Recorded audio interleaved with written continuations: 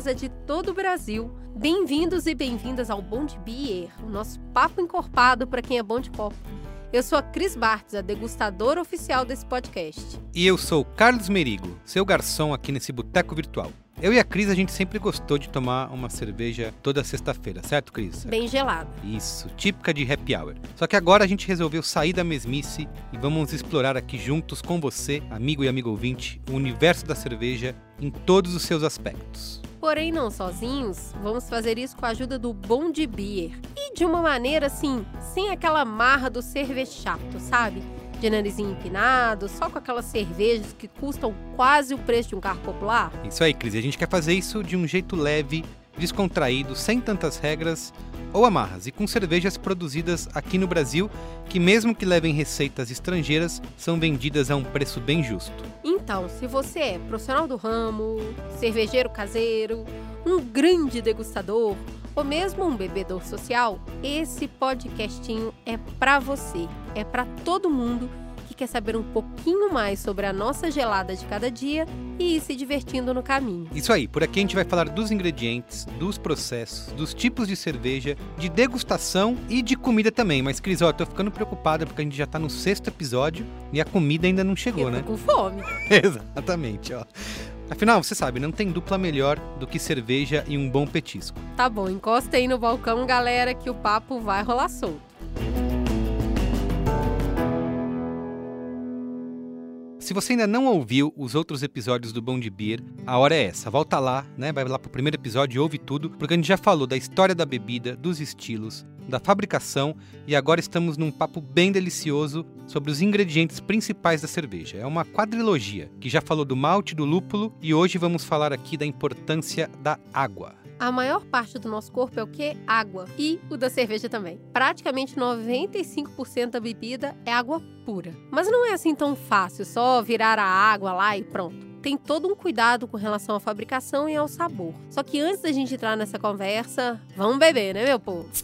Isso aí, como a Cris já contou no episódio passado, quem vai acompanhar a gente hoje é a Cacildes. E se você entrar lá no site bomdebeer.com.br, você recebe a Cacildes aí na porta da sua casa, que é uma cerveja simples, na boca do povo, com gosto de happy hour do jeito que a gente gosta. Imperdível, né? Então, experimenta esse sabor hoje e agora sim vamos lá falar de água de beber.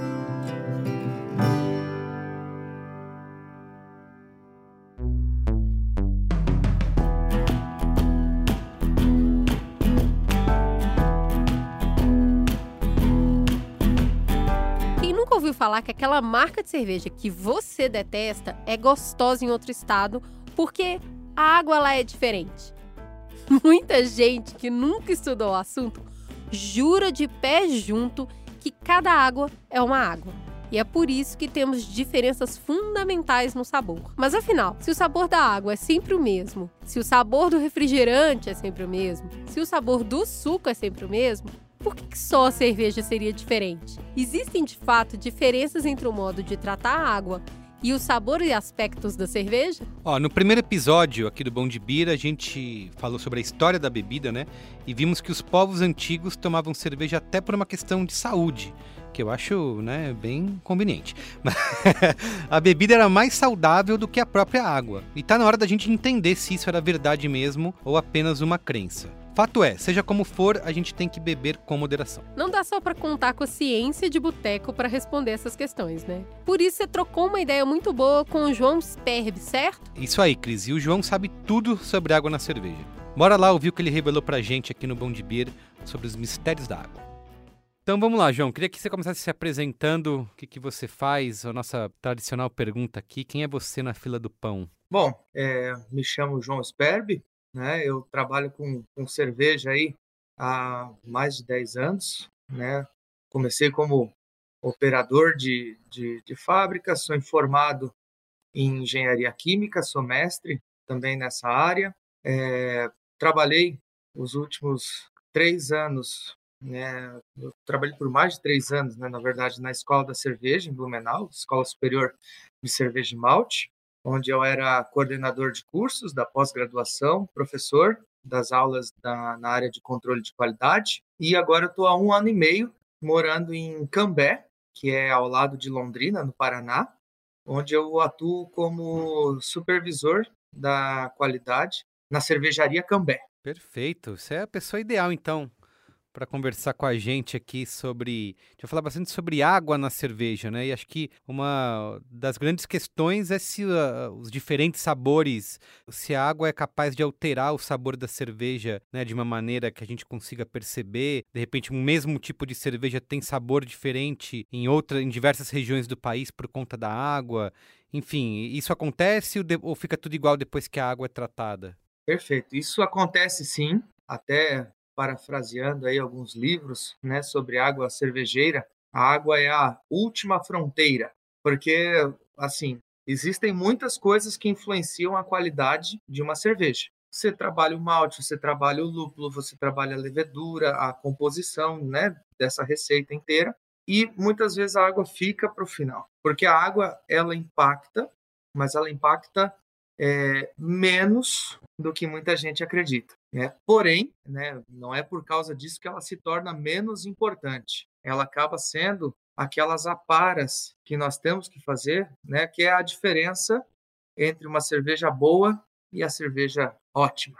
Então, se a gente tomar uma cerveja, digamos, com uma água de uma fonte cristalina, né, dos Alpes suíços, vai ser muito diferente do que uma água de uma cerveja com uma água tratada? Como é que é? Isso é um mito que vem, né, há muito tempo, já foi tema de propagandas de cervejarias maiores, né, em grandes mídias, onde a melhor cerveja é feita pela melhor água, tocada pelas virgens da alta montanha, né? Isso no passado foi verdade, né? A gente tem que lembrar que a cerveja é algo milenar, né? Lá nas pirâmides do Egito, o pessoal estava recebendo pagamento para fazer a pirâmide, recebendo pagamento em cerveja, né? Na verdade, sim, nós estamos hoje num grau de tecnologia muito avançado, onde nós conseguimos trabalhar a água da maneira que a gente quiser,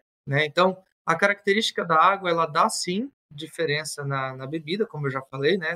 Ela faz um refinamento ali muito importante, mas a gente consegue, por exemplo, eu passo uma água num filtro, né, que na verdade é um equipamento de osmose reversa, eu deixo a água praticamente como se não houvesse nada nela, né, quimicamente falando, ela fica só água, praticamente. E eu trabalho sais, por exemplo, né, a gente começa a falar aí de outras coisas, composição da água, cálcios, cloretos, sulfato, magnésio, enfim. A água, a gente começa a compor ela da maneira que a gente quer, né? Então, por que o pessoal fala muito que a melhor água era de tal região, melhor água era de outra região? Porque a característica da água que era coletada na fonte, né? Então, você está lá em Pilsen, na República Tcheca. A água de Pilsen, né, a cidade de Pilsen, ela é uma água muito branda, ela não tem uma composição química agressiva, ela tem todos os elementos químicos que estão nela numa concentração menor. E isso favorece a cerveja Pilsen, né, que é a característica da cerveja milenar que veio, né, aí da história da cidade de Pilsen. Ela era privilegiada por esse tipo de água. Outras cervejas também, né, se beneficiaram das águas das regiões. É o caso da água inglesa, né, as IPAs, as bitters. Essas cervejas eram feitas com a água coletada na Inglaterra, né, na água corrente lá, aonde ela era uma composição mineral mais pancada, né, muito mais dureza, muito mais alcalinidade, que são as águas de Bourton, né, para quem for procurar numa referência de livro depois, é muita alcalinidade, é muita dureza, tem muito cálcio, tem muito magnésio, então ela favorece a cerveja que tem um amargor maior e ela também dá aquela baixa turbidez, ela favorece o aglutinamento, né, de coagulação, de proteína e polifenol, que acaba deixando a cerveja mais límpida, apesar dela não ser filtrada. Entendi. Tem acho que uma das coisas que a gente mais escuta falar, né, em relação à água, até eu já ouvi falar bastante quando se fala em café, né, que tem que escolher também a água certa, e muita gente cita o pH, né?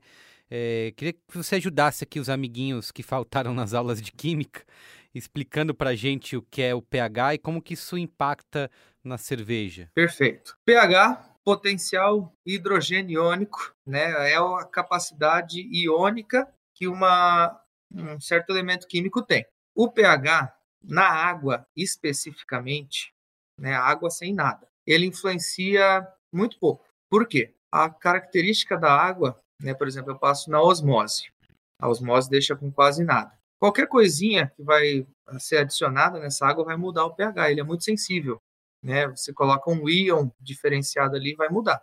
Aonde que começa a se tornar importante eu conhecer o pH da minha água? Quando eu conheço dureza e quando eu conheço alcalinidade, né? Que a dureza ela é relacionada com as concentrações de cálcio e magnésio, e aí sim, a dureza da água ela puxa o pH para baixo. Né? Então, uma água natural que tem o pH menor, ela é uma água que naturalmente é mais dura, enquanto a alcalinidade é o contrário. Quanto maior o pH da água natural, maior é a alcalinidade dessa água, e aí tem a ver com a concentração de íons hidróxidos, né, enfim, íons alcalinos, né, que aí sim, essa água, uma água que tem muito cálcio e magnésio, ela vai ajudar a cerveja a ficar mais límpida, ela vai aumentar a sensação de secura na cerveja final. Então, por exemplo, a cerveja belga, né, Strong Golden Ale, Blonde Ale, né, belgas, elas são muito favorecidas por uma água dura. Por quê? Porque elas são cervejas que você quer que elas fiquem claras, límpidas, e o cálcio e o magnésio ajudam nisso aí. Ajudam a levedura também a fazer aquela atenuação muito forte na hora da fermentação. Então, assim, o pH, né, como a pergunta foi pH, eu respondi alcalinidade e dureza, mas é porque eles influenciam no pH da água, né? E depois na mostura, aí sim, aí o pH faz toda a diferença por conta das enzimas, né? O pH de mostura, ele vai ser tabelado com relação às enzimas do malte, mas eles pedem sim perfis diferentes de dureza e alcalinidade, certo? Então eu quero uma água dura para fazer cervejas inglesas, eu quero água dura para fazer cervejas belgas. Ao contrário, eu quero cervejas brandas, né, com baixa dureza, para fazer cerveja alemã, por exemplo. Né? Então, todas as lagers alemãs se beneficiam de uma água já mais branda. Você consegue explicar para a gente melhor o que é essa dureza da água, né? Porque acho que muitos ouvintes devem estar se perguntando se é água, como que pode ser dura, né? Por que a gente fala dureza da água? A dureza da água, ela não é gelo, não. não é virar gelo e raspar, não. Sim. Dureza da água é concentração de íons de cálcio e íons de magnésio, tá? Esse nome tem a ver porque uma água dura ela fazia menos detergência na indústria. Então era percebido assim que onde tem muito cálcio e muito magnésio, um detergente não fazia espuma. Então tem a ver com essa característica. E, né, pra gente então é ver cálcio, é ver magnésio, é ver íons hidróxidos, né, que é no caso, assim, um carbonato, um bicarbonato. Dependendo da composição da água, faz mais ou menos espuma, certo? Porque eu até já ouvi falar isso, que às vezes você viaja para alguns países, aí você vai tomar banho, as pessoas falam que o shampoo não faz espuma. A diferença é da água, né? É da água. Porque a água no Brasil, a que a gente costuma usar, assim, pra gente beber, pra gente tomar banho, né, a água pública, ela é uma água branda, ela lembra a água da Alemanha, dos estilos alemães, certo? Que é mais baixinho em concentração de íons. Então, ela é uma água que a gente chama de água mole ou água branda, né? Tem baixo teor de cálcio, tem baixo teor de magnésio, ok? Essa é uma água boa para fazer espuma, que é o contrário da água europeia, que a gente estava falando aí no caso da Inglaterra, da Bélgica, né? Que aí é uma água dura que não faz espuma. Muito bem explicado. Para a gente fechar a conta aqui, né, queria fazer uma pergunta para você, direcionada para a galera que está tentando fazer aí na sua própria cerveja, ou até quem já está mais experiente, está querendo mais prestar atenção nesses detalhes. Quais são os cuidados básicos que a gente tem que tomar com a água na hora de fazer a cerveja? Se tem algum tratamento mais recomendado? Enfim, na sua experiência, o que você pode aconselhar aí os nossos ouvintes? Nós vamos separar, então, um pouquinho entre quem está começando, fazendo cerveja em casa, e quem está na indústria já. né? Perfeito. Mesmo cervejarias menores e tal. Para quem está fazendo cerveja em casa, né? Você pode ter acesso aos laudos da sua companhia de águas, né? Da cidade. Então, lá em Santa Catarina, por exemplo, tem a Casan, né, que é quem fornece a água na maioria dos municípios. Você entra no site, procura um laudo e vai sair muita coisa lá, já é importante. Mas o que a gente precisa de verdade é tirar o cloro da água, né? Para quem está começando, fazendo cerveja em casa, a gente costuma não dizer para complicar demais, né? Porque a água tem uma composição química muito complexa, mas também, como eu falei antes, ela não é ela que vai fazer toda a diferença, ela vai fazer o detalhe. Então, tira o cloro, passa a água da rede num filtrinho de carvão, né? E essa água vai estar show de bola já para você fazer uma cerveja, né? Se você tem poço, aí você tem que conhecer o poço. E aí já faz até parte da lei, você ter uma outorga do poço, ter certeza que o poço é potável, né? Aí faz parte até das análises básicas para você ter permissão de usar o poço, certo? Então tem que ter todas aquelas análises e garantir que não tem bactérias, né? É um poço que está sendo tratado, então às vezes você tem que jogar um cloro no poço também, né? Porque ele tem um pouquinho de bactéria, que nem na caixa d'água. Aí você vai passar também no filtrinho de carvão e pronto, tá tudo certo. Para o pessoal que está na indústria, aí você tem que se atentar a esses nomes que eu estava falando até agora, né? Se atentar, além de, obviamente, ter a potabilidade, né? Se você usa poço, né, artesiano aí na fábrica, você tem que estar atento à potabilidade, você tem que estar atento a clorar as caixas d'água, né? Todas as caixas d'água que vão fazer cerveja têm que estar cloradas na guarda, para você garantir que não vai se desenvolver ali micro-organismos, e depois passar num bom filtro de carvão. Esse é o começo. Aí depois você vai começar a mexer. Composição de cálcio, composição de magnésio, concentração de cloretos, sulfatos, carbonatos, bicarbonatos, né? Tem todos esses nomezinhos que a gente tem que ficar atento e todos eles fazem bastante diferença, né? Você é um cara que gosta de cerveja clara, então uma água menos alcalina é importante, baixo teor de carbonato, baixo teor de bicarbonato e hidróxido. Você é um cara que já vai fazer uma cerveja mais escura, uma stout, uma imperial stout, cervejas assim, né? Com esse alto teor de malte torrado, a alcalinidade é importante. Então, você ter uma água um pouquinho mais de bicarbonato, carbonato e hidróxido vai levar o pH da mostura um pouquinho para cima e vai equilibrar com a acidez do malte torrado. Então, essas são as dicas rápidas, né? Porque tem muita coisa para a gente falar. Sim, não, mas já, assim, muito bem explicado, João, porque é uma ciência, né? Acho que é só água, né? Ah, não só bota água aí.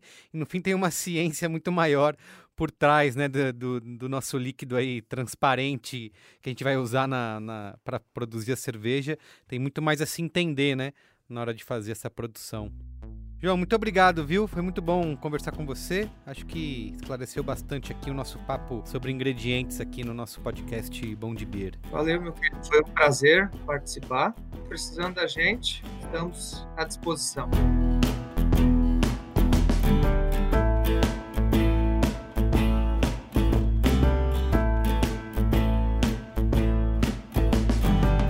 Rapaz, que ciência complicada essa em lidar com a água, hein? Um líquido tão limpinho, transparente, bonitinho. Tava lá escondendo mais ciência do que a gente imaginava. Exatamente, fiquei besta também de saber, viu, Cris? Mas a nossa saga de ingredientes ainda não acabou. Tem mais um componente da cerveja para a gente mergulhar fundo. Um ingrediente que sempre teve lá, veja só você, mas que foi descoberto só no século XIX, que é a levedura. Acho que eu vou pedir mais uma para acompanhar esse papo, hein? E se você quiser experimentar essa cerveja gostosa junto comigo e com o Merigo, é o seguinte: semana que vem, durante o episódio, a gente vai de Lundweizen.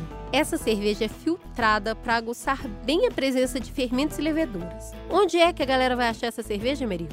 bomdebeer.com.br. Nosso site favorito. Exatamente. Vai, entra lá, pede a sua Lundweizen, tem um rótulo lindo, você já vai dar de cara com ela assim e falar: gostei desse negócio. Traz aqui para se juntar a gente à nossa degustação da semana que vem, beleza? Até lá, então, um beijo de colarinho para vocês. Até lá.